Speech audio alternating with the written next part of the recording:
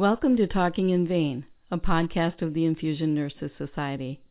I'm Dawn Berendt, the Infusion Nurse Educator for the INS, and I am the host of today's discussion. Today we have the distinct privilege to have as our guests Lisa Gorski, Mary Hagel, and Mary Alexander. Lisa Gorski has more than 30 years of professional experience in the fields of home care and home infusion therapy. She is currently the chairperson for the INS Infusion Therapy Standards of Practice 2021 Revision Committee and has served as the INS president from 2007 to 2008. She is the author of numerous journal articles and several books, including Fast Facts for Nurses about Home Infusion Therapy. Lisa speaks globally on a variety of infusion therapy-related topics. Mary Hagel has more than 30 years of clinical experience and works as a consultant for evidence-based practice, clinically focused research, and infusion therapy. She has primarily practiced as an oncology clinical nurse specialist and researcher in a variety of settings in Midwestern United States. Mary is currently a research scientist at Milwaukee VA Medical Center, where she facilitates and conducts research, translates best evidence into practice, and supervises patient safety and postdoctoral fellows.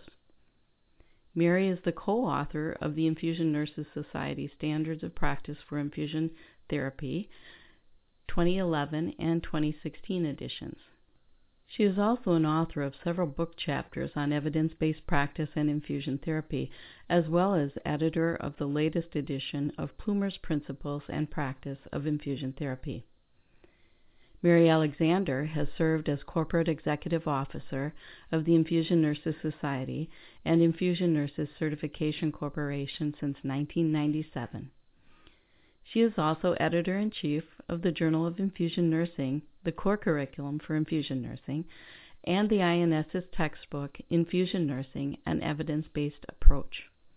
In addition, Mary represented INS on the panel that revised the Centers for Disease Control and Prevention guidelines for the prevention of intravascular catheter-related infections in 2011. She speaks globally on topics such as the benefits of the specialty practice of infusion nursing, the development of standards of practice, and improving patient safety. In today's podcast, we are discussing the infusion therapy standards of practice and specifically the revision process for the next edition, which is now underway. We are happy that you, our listeners, joined us, and we know that you will enjoy hearing from these exemplary INS leaders. Mary, Lisa, and Mary, thank you so much for being our guests today on Talking in Vain. My first question today is for Mary Alexander.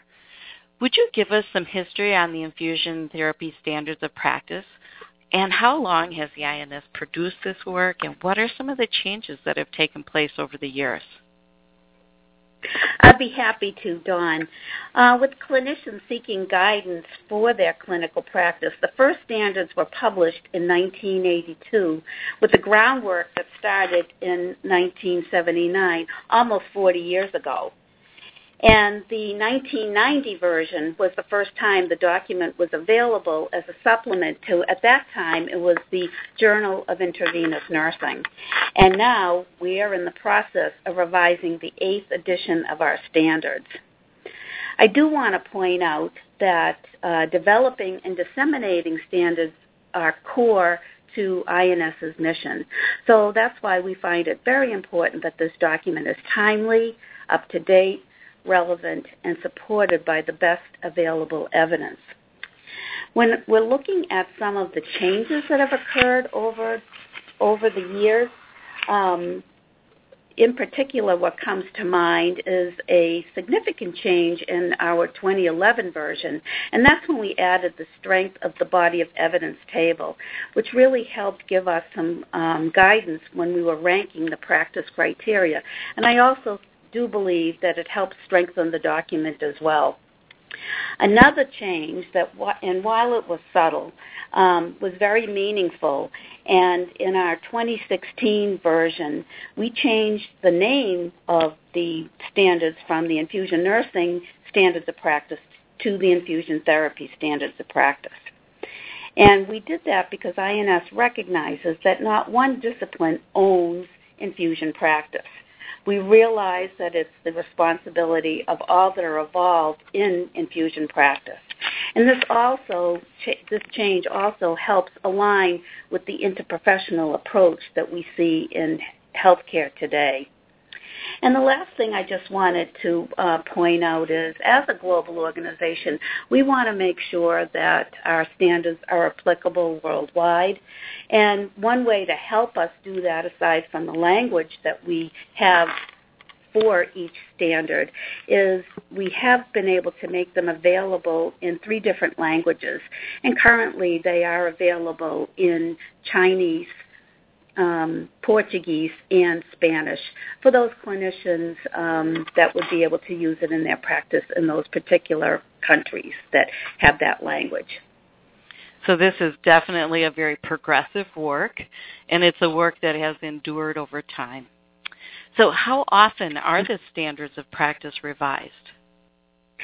Dawn, INS is committed to revising the standards at this time every 5 years. And again, this is in order to make sure that we're producing a document that's timely, up-to-date, and relevant. And in order to be able to have it published every 5 years, the work needs to start pretty much 2 years after a previous edition has been published. So it's a constant work then. It really is. There is little rest in between each of these iterations. So that was going to be my next question. How long does this process take? And when will the new standards be published? Lisa, let's turn that over to you. Okay. The new standards will be published in January of 2021, so that's the quick answer to that question. And it really is quite the process to get the draft completed and ultimately ready for publication.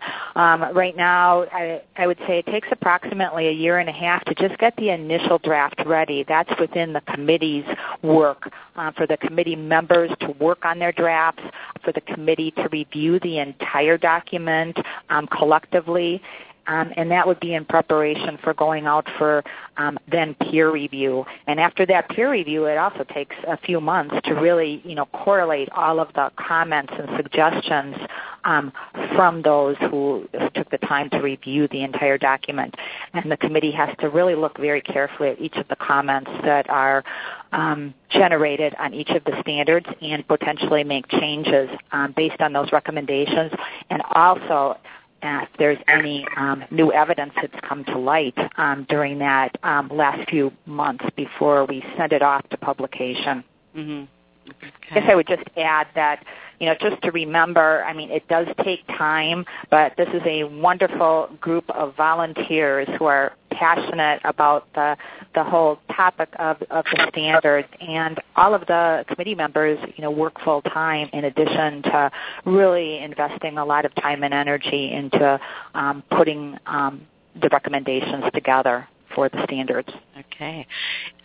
A little farther down in our podcast, I'm going to talk to you specifically about the committee, and I'm going to have you tell us more about that. But for now, let's talk about what are some of the goals for this iteration of the standards. I guess I would say that overall, the goal is to provide evidence-based recommendations for all relevant aspects of infusion delivery, and that really remains the same. That has been our goal. But as Mary Alexander spoke in the beginning of the podcast to the global use and impact, we have to be very sensitive to that and be attentive to our standard statements and making sure that they're broad enough to be applicable everywhere. We really look at across the continuum of care as well as across the multitude of countries that may be utilizing these standards. Just as, kind of easy examples here, in our standards, those are the very broad statements. We don't rank them. We believe that those are really fundamental standards that need to be followed regardless of setting or country, for example.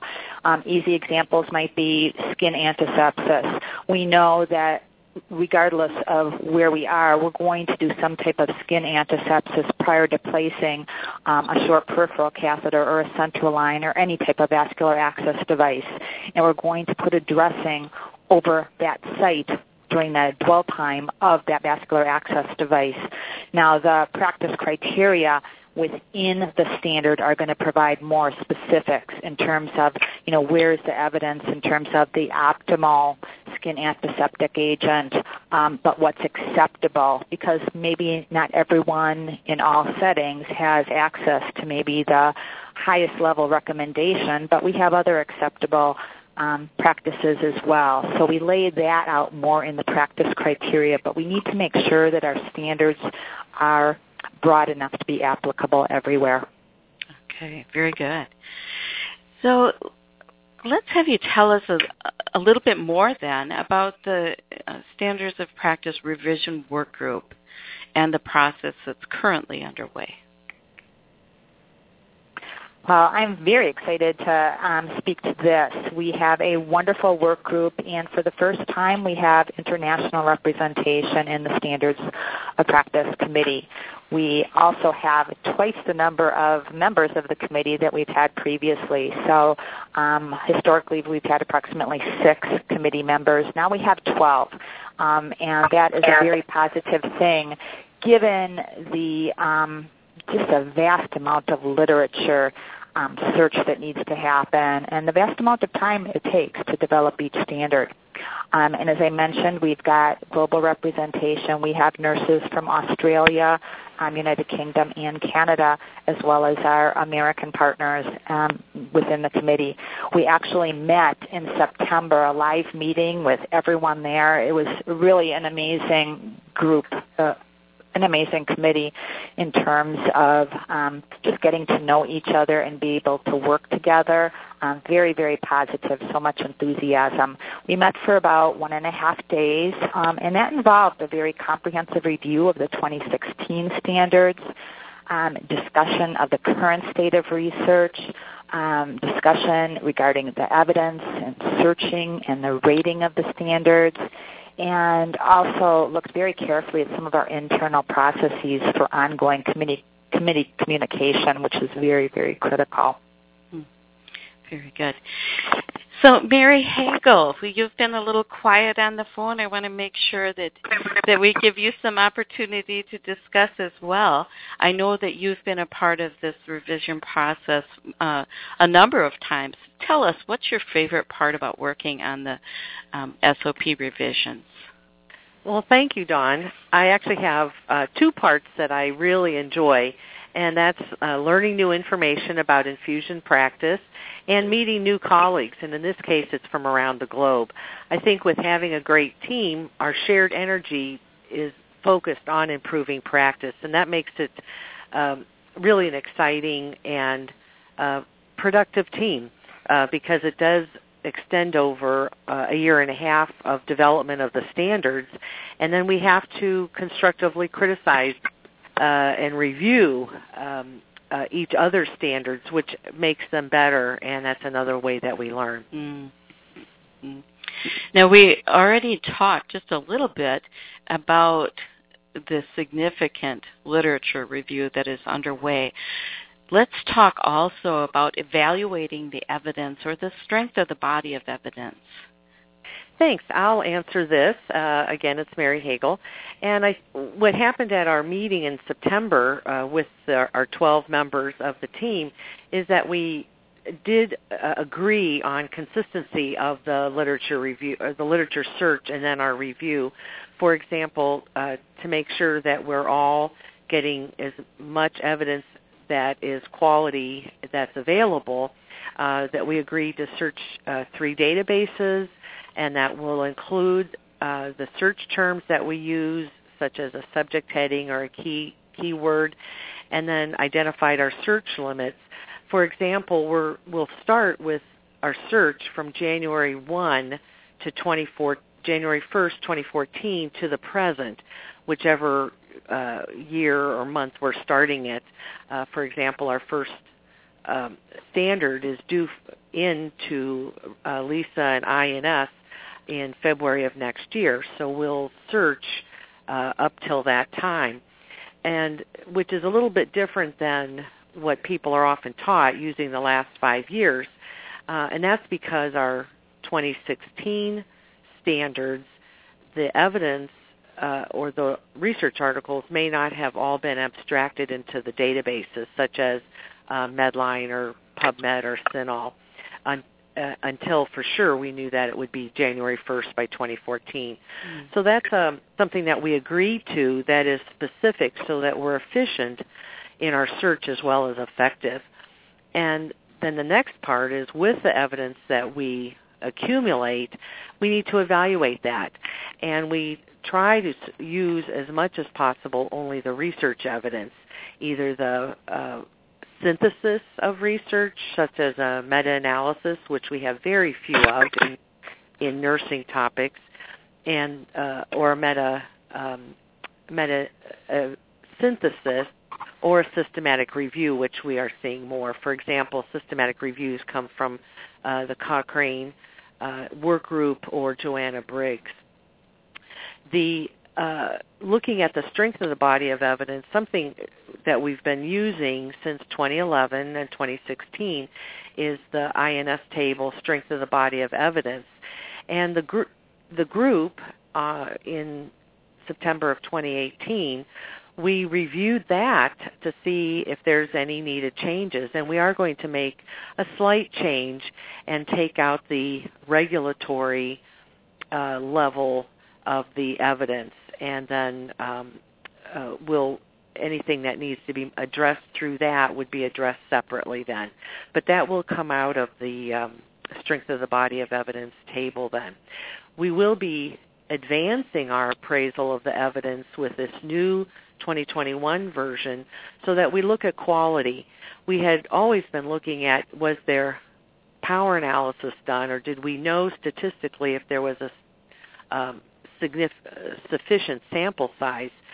But that was only one aspect of quality. So there is a work group that's started in fall of 2018 that will continue working to identify and agreed upon for our work group the quality of evidence that we'll all use to identify how strong is that one piece of evidence, and then how strong is the body of evidence so that we can make the practice criteria. As many of our listeners might know, so that we rate each of the practice criteria on a level from 1 through 5. And that's something that we will determine, will we add another component to that? The 1 through 5 is the level of the design of the evidence, but then will we add a quality parameter to that? And that's still under discussion, but that's something that will definitely add reassurance to readers of the standards in terms of how much they can address each of the practice criteria and at what level that this needs to be changed or implemented into their practice sites. Mary, thank you so much for that answer. It is clear that there is a lot of work and a lot of consideration going into this process. Here's a question that I think we hear every once in a while. How do new concerns get added to the standard of practice? I'll take this one, Dawn, because we do often get asked through the years questions from clinical nurses or researchers, any one of our clinician colleagues, to any of the committee members, and we keep track of those so that when we meet as a group or we discuss with the chair, Lisa, to determine is this something that we bring forth or do we look up the evidence individually. So if there is a concern or an issue that's brought forth, for example, to me, I will look to see if it's already in the standards or if it's been sufficiently addressed in the standards or in the INS procedure book to answer the question. And if not, I will look at the literature and then bring it to the work group to see, should we expand the standard or practice criteria, or is it more of a procedural issue? But every question from any colleague is addressed, as we mentioned earlier, as well as from the comments when our peer reviews come in from the draft standards. Mm-hmm. Okay. Can I just add one thing? Sure. Yeah, I just wanted to follow up with Mary's, discussion of the strength of the body of the evidence and eliminating that regulatory level of rating. I just wanted to kind of reflect back on why we did that. Again, when we think about the global impact and we looked at that regulatory piece, we certainly didn't use it that often within the standards as it was, but it was very U.S.-centric. And we certainly have regulatory bodies in other countries that may impact things as well, but we knew it would be impossible to really address that regulatory level, at that global level. So that was part of the discussion that we had and the decision to actually eliminate that particular rating. Okay. Good. Thanks, Lisa. Yes, that was a productive discussion in our work group. It was, yeah. So let's talk about logistics a little bit here. So how is the revision work group joining their efforts when they are positioned all over the globe? Well, I can address that. I mean, certainly it is a challenge, but I think with technology it's become less challenging, obviously. We certainly in the previous work groups, used a lot of email, but with this work group we actually did establish a website that's accessible to all of us, where we are able to place the entire document and even have that ability to chat and communicate and post that ongoing work. So I think it's going to go quite smoothly. We actually spent probably a good couple of hours making sure that everybody was very comfortable with the process that we put forth, understood how to use it, understood how to post things and label things so they were easily accessible and clear to the rest of the committee. So I'm anticipating that our communication process is actually quite improved from the previous, 2 iterations that I chaired. So I'm excited about that. I just accessed the site the other day, and I see some postings on there, and we have different categories of postings, but I think that's going to work really well, given that the vast difference in time zones and the difficulty certainly of bringing everybody together for a live meeting. It was wonderful to be able to do that for our initial meeting, but on an ongoing basis, this will be our primary way of communicating. Okay. Our listeners would probably be interested to know if they could get a little peek into what some of the changes that we might expect for this next version, but maybe it's too early at this point to know. Lisa, do you want to talk about that? Sure. I do think it really is a little early to make any specific, predictions in what the changes will be, just because we have to start fresh each time. We have to really look at what is new in the literature. As Mary spoke to that literature review process, we want to look at it in a very objective way and not be, swayed by previous statements that were there. So it's really hard to say. There are some things that we found we were inconsistent in some of the verbiage throughout the 2016. We're going to really focus on that to make sure that we're using consistent verbiage in all of the standards. I think, as I personally look at the literature and the notifications that I get, we certainly, I think we will see some strengthening of recommendations, particularly in the areas of medication verification and safety, for example. Certainly seeing much more research, relative to short peripheral catheters and midline catheters and some of the specific topics such as, flushing technique, more research in that area.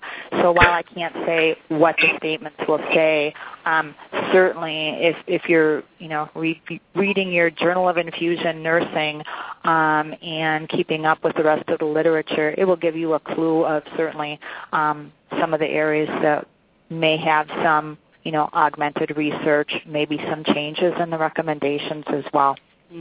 Okay.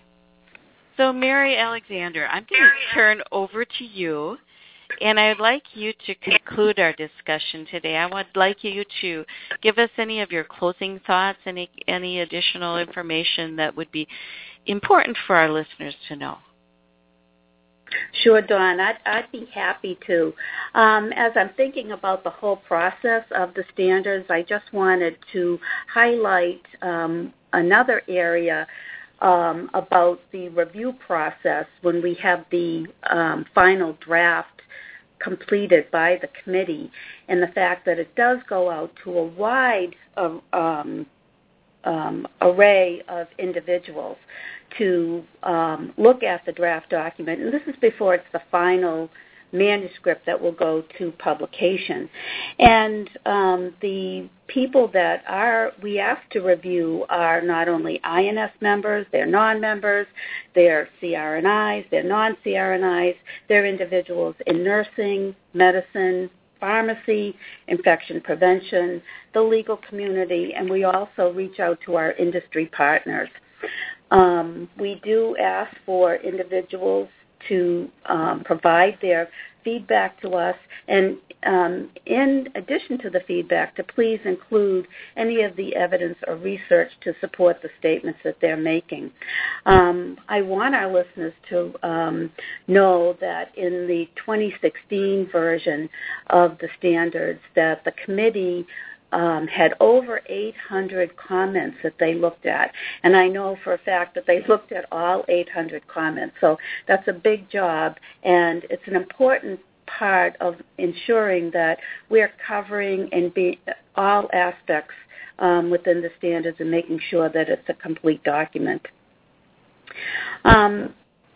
We all know that patients are at the center of what we do, so certainly this revised standards is going to be helpful as we provide safe infusion care to all of our patients.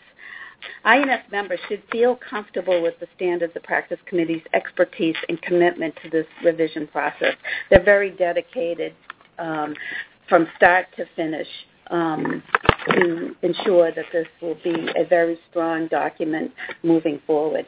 And I do want to remind everyone that all members, as of December 31st, 2020, will receive a copy of the standards when they're released as a supplement to the Journal of Infusion Nursing. So that'll be something certainly to look forward to, Dawn. Very good. Thank you, Mary. And Lisa Gorski, I thank you as well. Mary Hagel, thank you. You have been just a delight to talk to today on INS's Talking in Vain. We really appreciate that you took the time to tell us about the INS infusion therapy standards of practice, the revision process that's underway, and all of the work that goes into that. And we do thank you for that.